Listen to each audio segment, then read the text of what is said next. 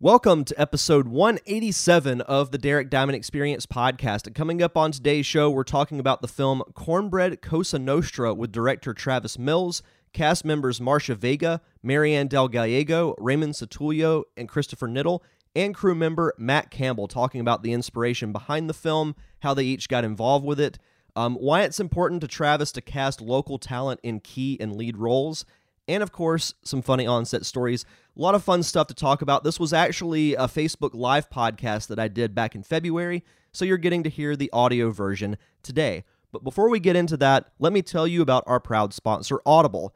This week's episode of the Derek Diamond Experience is brought to you by Audible.com. Get a free audiobook download and 30-day free trial at audibletrial.com/nerdcave.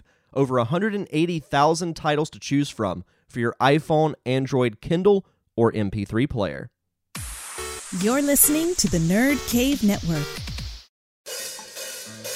Derek.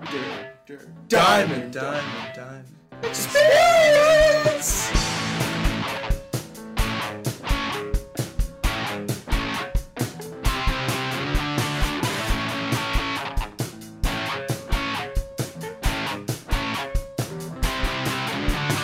Welcome, everyone, to this special episode of the Derek Diamond Experience podcast. Tonight, we're going to be talking the film Cornbread Cosa Nostra.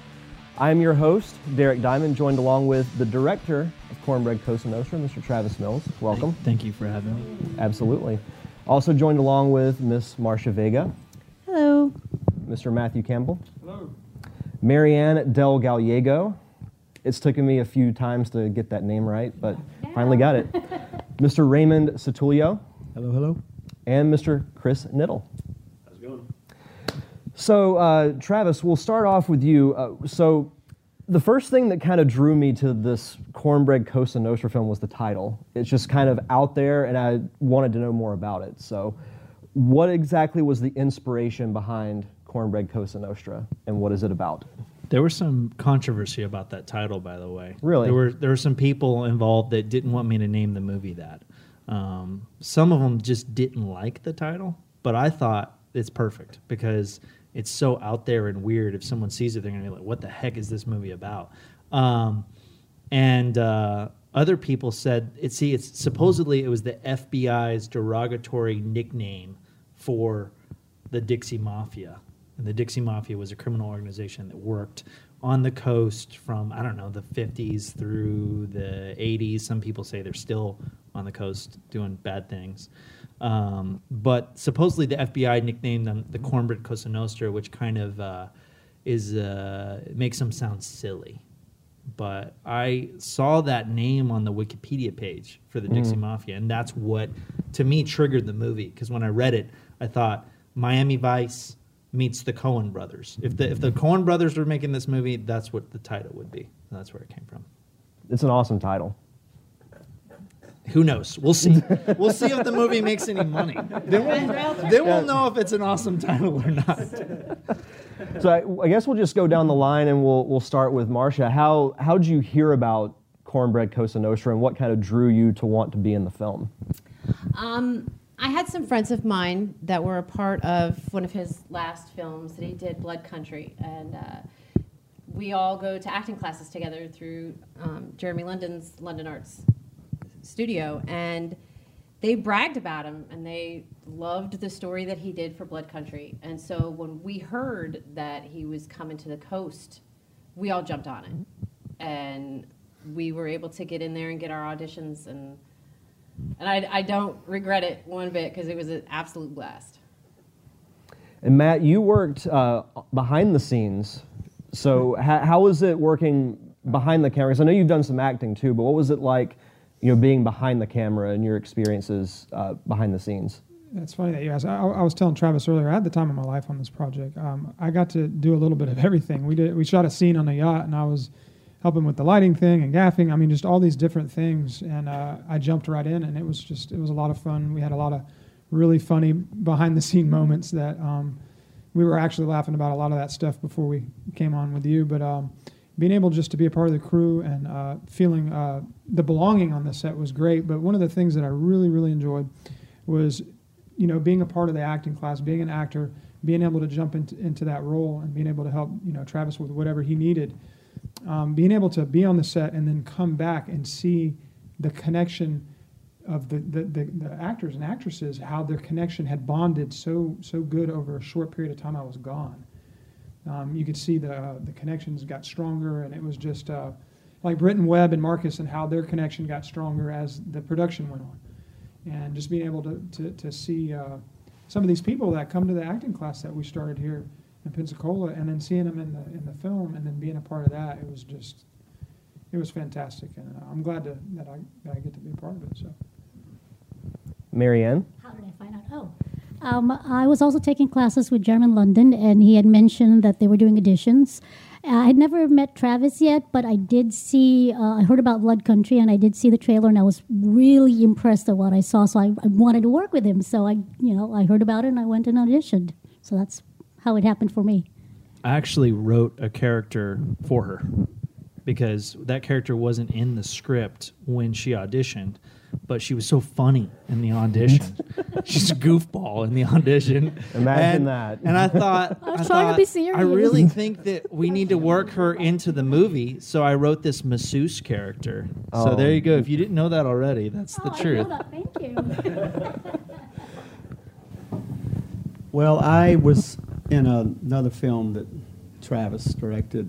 We talked about Blood Country, and so I got an opportunity to audition for Cornbread, and that's how I got involved. And I was cast as the corrupt sheriff, Cobb, and it was really fun putting together the wardrobe and adding a few things like the glasses and the cigar, and I really enjoyed working that part of the character out.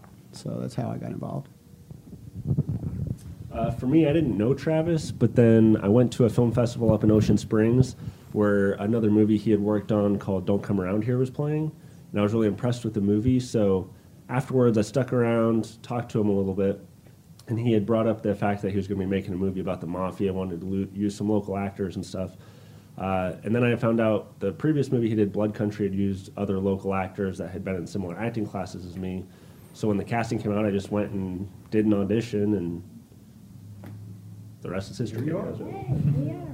Now, was that something that was important to you when you were coming up with this project, like casting local actors for key roles in the film? It's always important. That's pretty much what we do. What I've been doing here in Mississippi in the Southeast is working with local talent, because it's awesome to be involved in some movie that comes into town that stars Nicolas Cage, where you get a role with opposite Nicolas Cage, but oftentimes that's a scene or two, right? Mm-hmm. And my passion is giving local actors the chance to play lead roles or featured supporting roles, where Marcia's in, I don't know, like 7-8 scenes. Yeah. I wasn't counting, but I think I had 7 wardrobe changes. Right. She's a character in the film. You know what I mean? She's one of the key people. And that gives them the chance to really be noticed, and great stuff for their demo reels. And honestly, I think that they're just as good as the people that are getting hired out of Hollywood. Mm-hmm. It's just giving them the opportunity to show that. And that's, so whether it's Blood Country or Cornbread or this new one I'm doing, Son of a Gun, it's totally focused on local talent. Well, and I think that's key, because we're seeing now projects outside of Hollywood that are becoming more noticed and more successful, which I think is a good thing, because, you're really going to find that, I'm not saying there's not passion out in Hollywood, but, we're all passionate, whatever we're doing with film, whether it's acting, running camera, running sound, it feels like it means something when you really come together. And even, like telling stories about local events and groups, I think is awesome. Yeah, I think that filmmakers don't take advantage of local history as much as they should, I mean, zombie movies, vampire movies, that stuff is cool. But a lot of times in every city, whether it's Biloxi or Mobile or Pensacola, there's some great stories just waiting to be mined. And most likely Hollywood will never hear about them. So I think it's our job to dig up those stories and tell them. So Blood Country was based off an actual story too? Yes, Blood Country was based off of a true story of something that happened after the Civil War in really my hometown where both of my grandparents were born. And I found it in this book, Mississippi Gumbo. And it's just an incredible true story where you're just reading and you're like, whoa, this has to be on the big screen. Same thing with the Dixie Mafia stuff. You read it and you're just like, I'm going to make this happen. Something I've been curious about you specifically is how have you been able to make so many films in such a short amount of time? Are you like a drug addict when it comes to filmmaking? I like that. Well, film is a drug, and you become an addict, I think.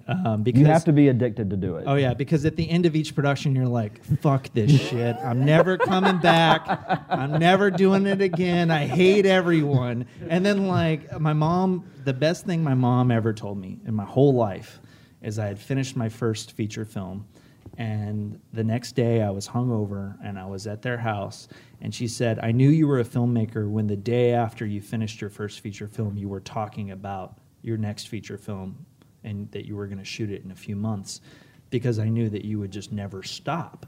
Mm-hmm. So to answer your question, I don't think it's weird to make so many movies because look at how many games baseball players play. You know, I think it is weird to take 2 years to make one movie. I'm not putting those people down. This is just the pace that I like to work at. I want to be constantly working. I want to be consistent for my audience. And I've been doing it since 2011, pretty much at that pace, and I'm not going to stop until I kick the bucket. That's the expression, right? Kick the bucket. We can make that happen. Oh, thanks, Marcia. You're going to take me out? Right now. Okay. But no, I mean, you found a pace and a style that works for you. So that's not a bad thing at all. Right. So why don't we go down the line and talk a little bit about your individual characters in the film and how you kind of contribute to the story. Wow, okay. Mary is definitely a different character. She's a former prostitute who is part of the money laundering scheme that the guys are running out of the prison. And I'm not a very flamboyant individual when it comes to my clothes outside of in the real world. I normally just wear sweats and a hoodie. That's what you normally see me in all the time. So being able to jump into Mary's wardrobe and personify her as this sex vixen who will literally stab you in the throat if you look at her wrong. And she doesn't care. Somebody will come in and point a weapon right in her face, and she will just be like, and so it was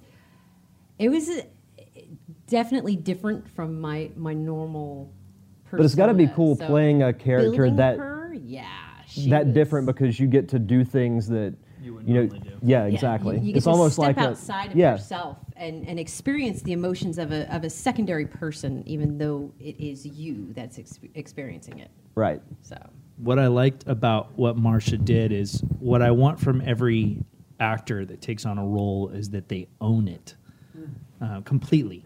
There's no reservation. You can't come into the project with any sort of hesitation, reservation about being this person, no matter whatever they've done. If they're a serial killer, child molester, whatever, you have to embrace it and own it, and it shows up on screen whether you do it or not. And from the start, I remember asking you on Facebook, I'm like, are you comfortable playing a slut? Right? I was like, yes, and no you're big like, deal. yeah, Okay, I can do that. I got that. And then from then on, she owned it, and there wasn't a moment on set that she didn't bring it. So that was cool. Marianne, you since you play the masseuse. Yep, that's about it. The masseuse. No, there's way There's got to more. be some funny moments. There's in way there. more. whole lot There has to be it, some but- funny moments in there. There's some funny moments. Yes. Where to start? Played masseuse to Creek Wilson's character, Johnny Handsome, and it was my first time meeting him. I'm walking up onto the set, and he introduces himself outside, and he goes, "So you're my masseuse. Just so you know, I'm going to be naked in this scene." And I thought he was joking, so I jumped right in with, "Oh, me too. Awesome." That's what I said. Right. Yeah. He was. I didn't anticipate that, so I turned and there he was, face down, and my, in my head I went, "Oh!" And then the other part went, "I'm a professional. I can do this." And then Creek's ass became like the butt of the joke. Yes, From from that here on point out, forward. No pun nonstop. intended. No pun intended. All over our cruise site that we post. I can gags and laughs confirm. on. I can confirm too. Creek's ass did not hit the cutting room floor. It made it into the movie. As she's pounding his back. His ass Oscar will live on forever. Yes. But Marianne, real quick thing about her, there's two key scenes that she's in the film. And in the second one, I don't want to ruin it, but someone basically has her on the massage table and he's running a gun along her back. And in take 2 or 3, she started crying. She was supposed to be like whimpering in the scene, but she started crying. And I started to wonder as the takes went on, I'm like, is this acting or is she really freaked out by this experience? And when we were done with the scene, I still didn't know. I was like, I don't know whether you were acting or not, or if I really did just traumatize you, but good job. I don't know. You tell me. How did it come across on the camera? Then I did good. It worked. Raymond? I wasn't on set that day. I missed all that fun. Yeah, this guy Cobb, he's a corrupt piece of trash. I mean, the FBI come looking for him, and it's like, you're in my yard. And there's actually, without giving anything away, there's a pretty cool chase scene, and there's a point in the movie where he is unfortunately taken down. But he's just into money laundering, prostitution, anything wrong. I mean, he was doing it. And that's totally opposite from who I am. Not true. I cast him in that role because I felt there was a strong kinship between Sheriff Almost like a natural fit. and Raymond. All of these characters, by the way, are not the masseuse, but I'm sure there is a masseuse out there that was involved with the Dixie Mafia or Minnie. But Marcia's character and Raymond's character are based off of real life people, and we just slightly changed the names. So, but yeah, he was great in the car chase. You did a great job. It's hard to act and drive the car and not crash it. And I was supposed to be they do about 25 to 30. I think I got up to about 60 or 70. yeah, at some point we're like, what? Slow him down. Get on the walkie-talkie. He's like speeding through this rural area. Slow him down. I play a character named Charlie Holbrook, and I can't talk about too much of what he does because it'd be kind of spoilery, but the best way to describe him is that he's the hitman that scares other hitmen. But beyond that, we filmed in some locations in this movie, especially where my character, one of the big scenes takes place in the real location that this hitman was in real life as well. So that was a pretty neat experience to see that he's actually using some of the real locations that this movie is loosely based on. So that's pretty cool. The hitman that scares other hitmen. Yes. I like that. Yeah. That's awesome. He's a carny hitman.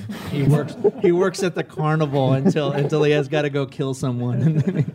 Chris was a great sport on set. We were filming a very crucial scene, and it's one of those where all of a sudden there's 5 minutes left of light. And Chris has been waiting for probably 2 hours, and I finally got to his moment, and there's 5 minutes left in line. I'm just like, go here, do this. Okay, 2 takes. Okay, we're done. 2 hours for that, but it worked. And he was just like, the point is to be ready when we need you to be ready. And all of these cats did that, which is great. And people can't, I don't know if people can tell on camera, but he like towers over everyone else. So he's like perfect for the hitman that scares other hitmen. Yep. 6'4", wow. That's why I'm sitting right here. I thought I was tall. I thought I was tall, and then I stood next to him, and I was like looking up at Chris. Before we continue this conversation with the cast and crew of Cornbread Cosa Nostra, I have to remind you that for you, the listeners of the Derek Diamond Experience podcast, Audible is offering a free audiobook download and a free 30-day trial to give you the opportunity to check out their service. And they have a ton of books to choose from fiction, nonfiction, sci-fi, gaming, romance, any genre you can think of, Audible has. And if you're always on the go like I am, it's a great service to have to be able to continue to read without having to sit down and read a physical copy. And to do that, just go to audibletrial.com/nerdcave. Again, that's audibletrial.com/nerdcave for your free audiobook download and 30-day free trial. So talk me through the whole process of getting this film made, because this was filmed out in Mississippi, correct? So did you guys span like a ton of locations? Was it difficult to secure locations? Like how did that whole process work?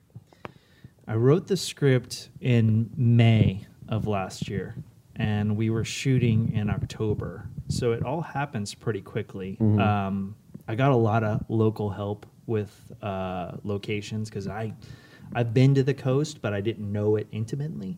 So it took people like our production designer, Julie Tosh, and some other people like that to say, well, there's a house on this street, and there's this place, like Chris mentioned, we were able to shoot in some of the real places that this stuff happened, which to me is great and gives an authenticity that may not be evident on screen, but I think you can just kind of feel it. You know,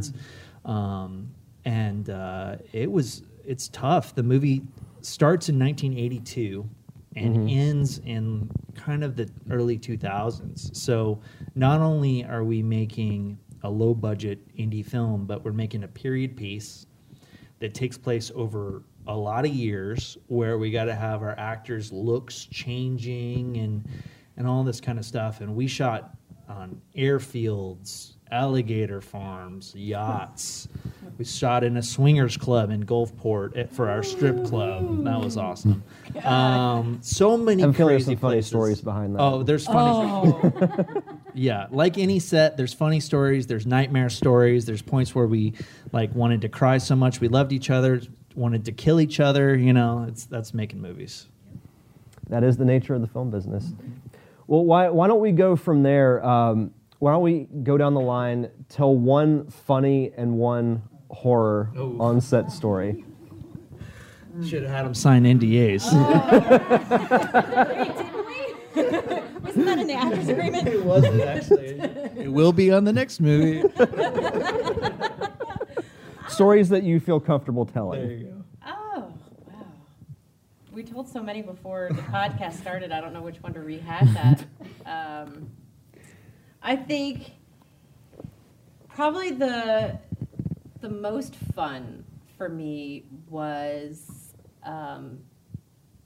at the Swingers Club, which was our strip joint. And it was interacting with the ladies that we had there who were our dancers. And without giving anything Just away. tell the story about the stripper crawling across your lap. Okay, good. All right. So there's this scene. There's myself, and there's Johnny Handsome, and then there's Kevin McGrath's character. I can never pronounce it. Petrovich. And the three of us are sitting there having this conversation, and then the stripper just appears here next to me, and she's got to crawl over my lap across Creek's lap and into Kevin's face. And we're sitting there, and this poor young lady has been going through the ringer trying to get the crawl right, and I even got down and showed it. Travis crawled across us, trying to show us how he wanted her to crawl, and that was odd. But Hey, did I do a good job? You did a damn good job. I'm just saying. You're an actor's director. And I like he it. is. And so she gets she finally, she's in her headspace, and she's getting there, and she delivers her line just right, and Creek Wilson leans up and puts his lips right on her ass cheeks, and we're all just like... Right when she's getting comfortable. And immediately, I turn into mom mode. No, the fuck you didn't just put your lips on her.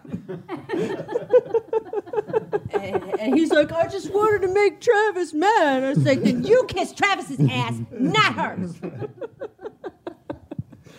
Well, speaking of Creek, he is actually watching right now, along with Marcus. He's probably commenting on it. Is he commenting on it? Oh, man, there's like a lot of comments going on.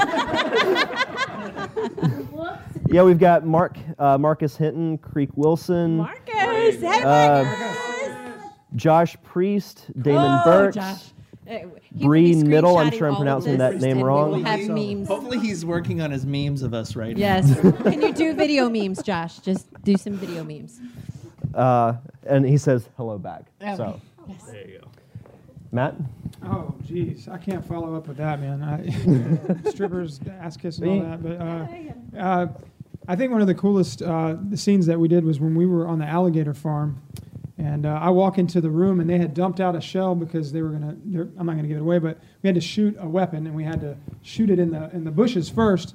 And I walk in the room, and it's in this cooler, and there's this, like, the biggest alligator head you've ever seen in your life just laying on the table, and a spine, and it's like all this stuff. And I'm like, what's going on here? Yeah. And there was a comment about, would you ever eat here now that you know how they process this stuff? Marcus said, I said, no, I would not. But I think one of the things that was great, that was a challenge, is there was a scene that had a yacht in it, and we came together as a team to make that happen. And I think that was one of the coolest things about being a part of the group, because we worked together to bring the project together. And that was so important. And everybody in here was all in on the deal. You know what I mean? And it was just, let's make this picture happen. Let's go to any lengths to do it. And that was one of the things that I really enjoyed about being a part of the project.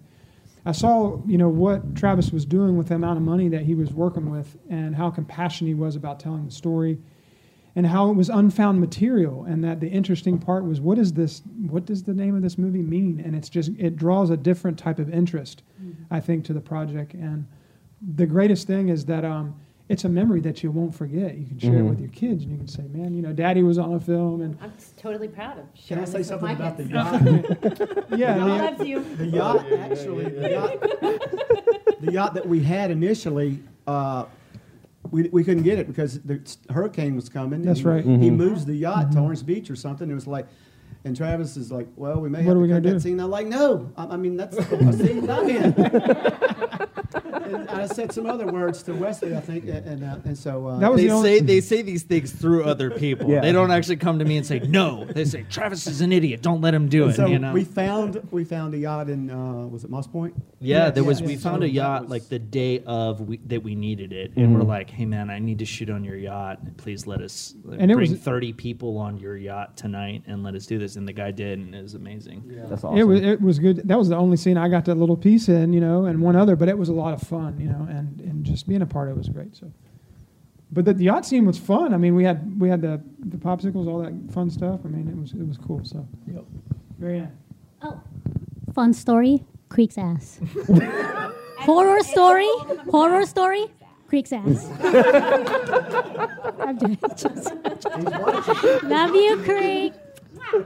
Oh, he's loving it. I'm sure. He's like, oh yeah, my butt's famous. Y'all sitting there talking about my ass. We've talked more about him than anyone involved in the movie or ourselves. I have a funny story about him too. But I don't know if you remember when we were filming and you were switching the point of view. You guys were under the table and you guys kept cracking up. Well, yeah, we had this angle that maybe, I don't know, I've not seen it in a movie, where we're under, where the person's face is. That weird. And we're shooting up at him and his face is, being stretched. And as she's hitting him on the back, there's no happy ending on screen, but as she's hitting him on the back, he's making these groany sounds. Mm-hmm. And Jared and I, the cinematographer and I, just couldn't hold it together. I mean, you're just looking at the silliest image, and then you got Creek going, harder. Harder. It took So a if that while. scene doesn't get a laugh in the movie, then I don't know. I don't know what's wrong. Well, what's funny to me is because the director goes, "Okay, guys, we can't laugh. Okay, we gotta get a take here. We can't laugh." And so everybody's trying to not laugh. And who's the first one to laugh? Of course. It's a fun movie. Every single time. I really need to meet this Creek character. Oh, yes. Definitely. He deserves his own show. We'll call that the Creek Wilson experience. Yeah. His own reality TV show would be interesting. What I was thinking about Creek that was funny that it wasn't in Cornbread, it was in something else we shot, so I won't go into that. No, you Which feel one? free to share if you want. Handsome. Yeah, we'll talk about Okay. that. Yeah. Well, real quick, we Handsome. just did this short with Creek's character Handsome, and he has to put this black dye on his hair and on his mustache and all, and he was, needless to say, making out with. Please don't get mad. His girlfriend, and we were driving together from set, and we pulled into a service station. She went in to use the bathroom. She comes out. She goes, "Great, Morgan, I'm going to kill you!" Black all around the mouth from the hair dye. He said, "Give me a kiss. Give me a kiss." That's awesome. That's amazing. So we just to explain that, we just shot these spin-off short films for Cornbread as well that will be sort of promotional materials. So we took a couple characters and we made our own short films. And what's really cool is I did not direct them. We had two other Mississippi directors come in and do them, which should be fun to see their vision of that world. No, absolutely. Kind of like a Grindhouse thing. A little bit. Yeah. I mean, I don't know if I can follow up those stories. I was only on set for a couple of days, but for me, as far as a funny story, it's more so after we were done filming for the day. Due to the nature of the scene that I did, I had a lot of makeup on me, and everyone else was showering. They wanted to go to the bar and kind of hang out and talk afterwards. But I was just tired. I didn't want to shower or anything, so I just went straight to the bar like that. And the looks I got were like, I think there's probably somebody that called the police. I'm not sure. But I went with Marcus Hinton and Britton Webb, and we were just having the stairs. We got the waitress came up, and she was looking really nervous, like shaking, and just until we kind of told her, look, we're filming a movie, all this stuff. Everyone was looking at us crazy because my character has, like you said, I'm like this carny. And so even when we went to the actual carnival, we went to an actual carnival to shoot one of my scenes, I was getting a bunch of weird looks there too, like, who's this weird freak? And so it was just so uncomfortable the whole time. But yeah, I mean, that's about all I got. Creek says to Raymond, Susan said she's going to kick your tail. I know. I was afraid of that. Sorry, Susan. I love you. I wasn't going to mention her name, but you did, so. I like these live responses. Yes. And Creek has already agreed to come on my show, so there you go. Sounds like I'm in for a fun time. Oh, you have no idea. So another question I did have about Cornbread. When you wrote the script, did you have specific actors in mind? Did you have everyone here in mind for those parts, or did they just audition? No, I did not. Sometimes I do that, and the danger is that you get kind of stuck in your mind, and you're not open. You might as well not do auditions if you're going to do that, in my opinion, because then you can just kind of go and pick and choose. And I've done movies like that where I just pick and choose my actors. But with this, I wanted to remain completely open and be surprised by who would show up at the casting call. So I knew of Marcia. I'd worked with Raymond. I thought these people might be interesting in these roles, but really it comes down to, what are you going to do in that audition? Are you going to impress me? Are you going to show me something that I didn't see coming, something unpredictable maybe? And a lot of people won roles just from doing a good job in that casting call. I like that. So do any of you each have your own individual projects or other projects you have coming up that you want to plug? Well, I do. We're starting an actor social over in Mobile. It's going to be twice a month over at South Coast Studios. It's for local performing artists to get together, kind of go over where we're at in our career, what we need to progress forward. We're going to have local filmmakers come, maybe even do some collaborations, do some scene work, practicing, rehearsing for auditions and stuff like that. Just to kind of give us a local network to where if, let's say Raymond gets sides in for an audition at 8 o'clock at night and he doesn't have anybody to call. Well, now with this network, he can call up one of his friends and be like, hey, listen, I've got this audition and I need somebody to rehearse and run lines with me. Are you available? Can we Skype? Can we, because we get so disjuncted in our everyday lives that we forget that we're all on the same path, at that same journey of creation. That would be so helpful too. Yeah. So helpful for some of us. Because when you're rehearsing sometimes and you're looking at yourself in the mirror or whatever, and you think that you've got this down and you've done your character breakdown and you've done your script analysis and you're like, I've got this.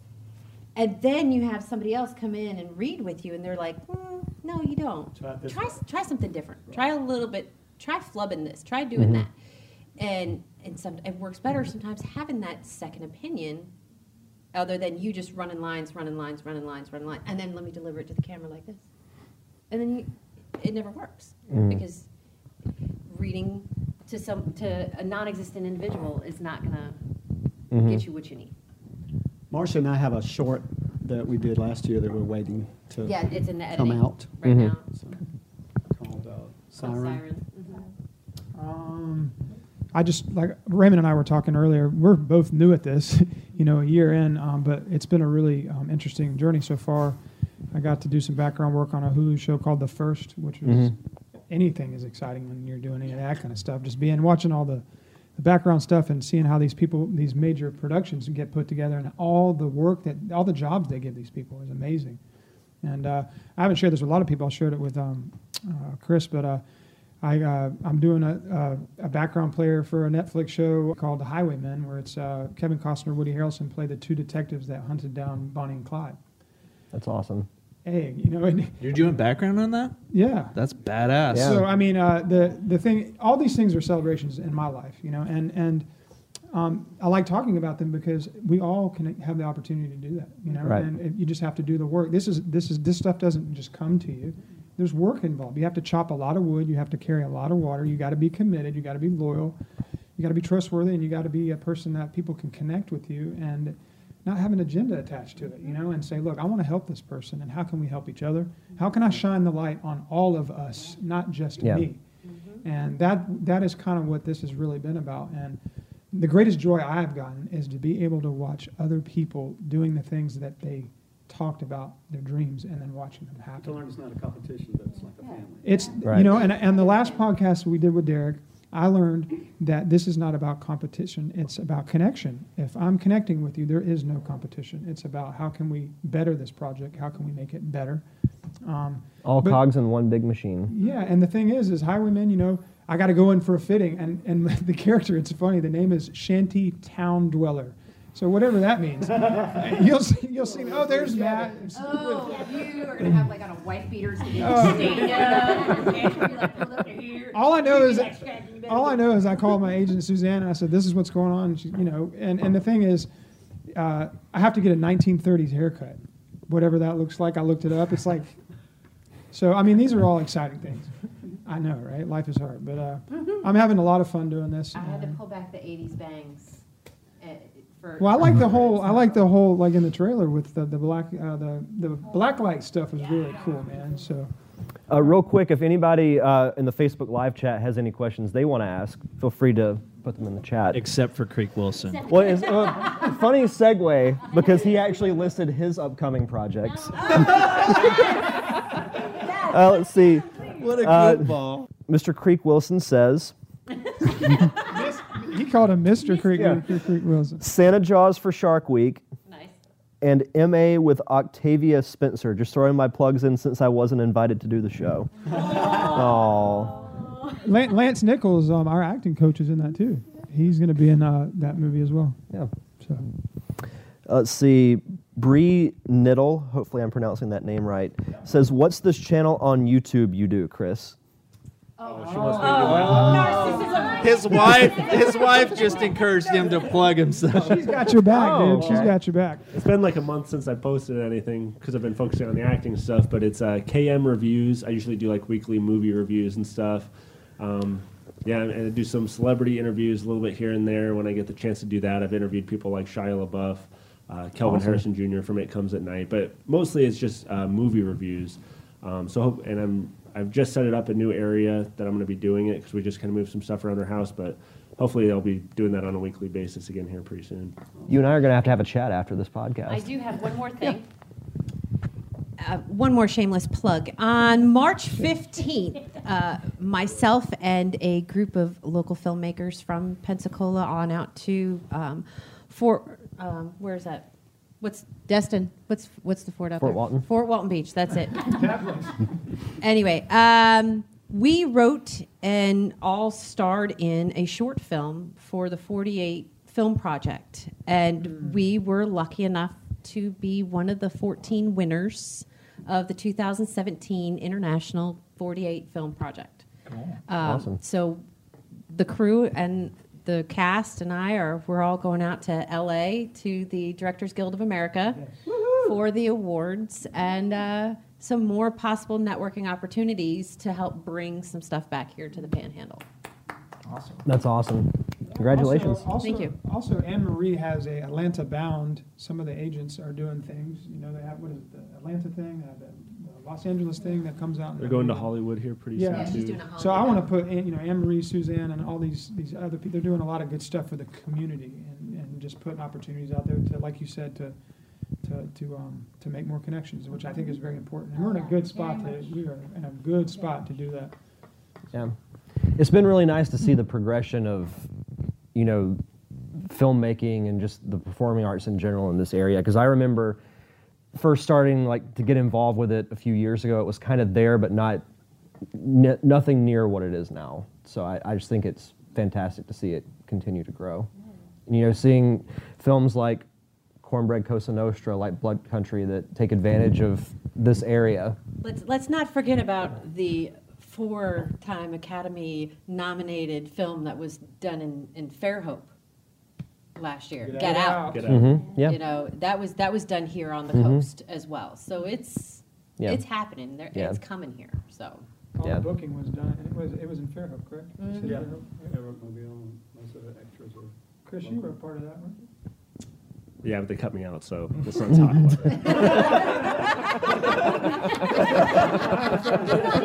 it. Screw them. I hope they lose. Chris hit the floor. Lose all of the awards. No, but I was in that movie, and I was just an extra. But it was a cool experience. They treated all their... I'm really happy that they're getting nominated for an Oscar because they treated even their extras like they were the stars. Like, I got my own trailer and everything. It's part of what gave me the acting bug to pursue this because... when you're sitting there and you're eating dinner with the stars and all this stuff, and now they're being nominated for Oscars, it makes you feel like this is attainable, because being here, you do local films, it's awesome, but when you see man, I was on a production that's nominated for an Oscar now, it really gives you hope that any day you could get that role that just puts you to the next level.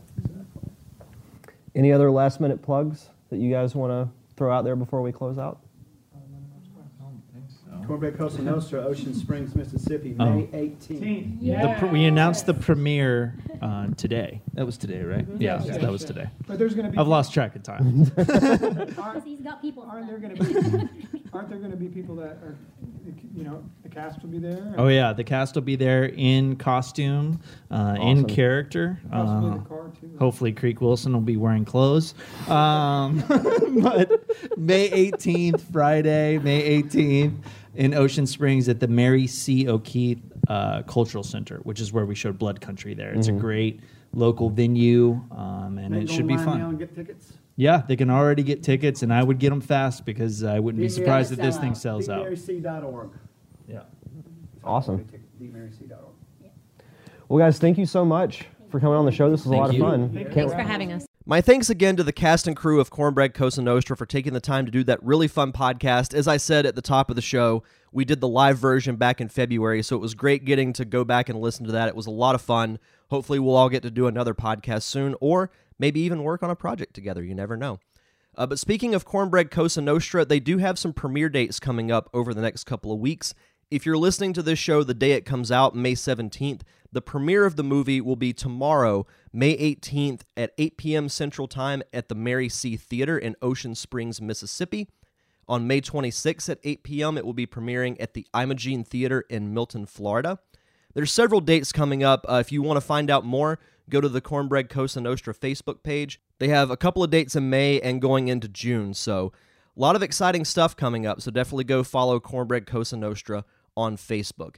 And also, be sure to follow this podcast on Facebook. You can also follow me on Twitter and Instagram, all at D Diamond Podcast. Coming up on next week's show is part 1 of a 2-part roundtable that I did with my Nerd Cave Retro co-host Jason Robbins and a coworker of mine, Blue Wahoo's broadcaster Chris Garagiola, talking The Legend of Zelda video game series, one of my top 2 fandoms of all time. A really, really fun podcast. It was probably, I'd say, top 10 favorite podcasts that I've ever been a part of, whether it be hosting or just being on the show. So part 1 of that will come out next week. If you want to subscribe, go to iTunes, Spotify, all podcasting platforms, and just search for The Derek Diamond Experience so you don't miss out. But on that note, that's going to do it for this week's show. Enjoy the rest of your week. Have a safe and fun weekend. Thank you for tuning in to another awesome episode of The Derek Diamond Experience. I am your host, Derek Diamond, and we'll see you guys back here next week with the Legend of Zelda Roundtable.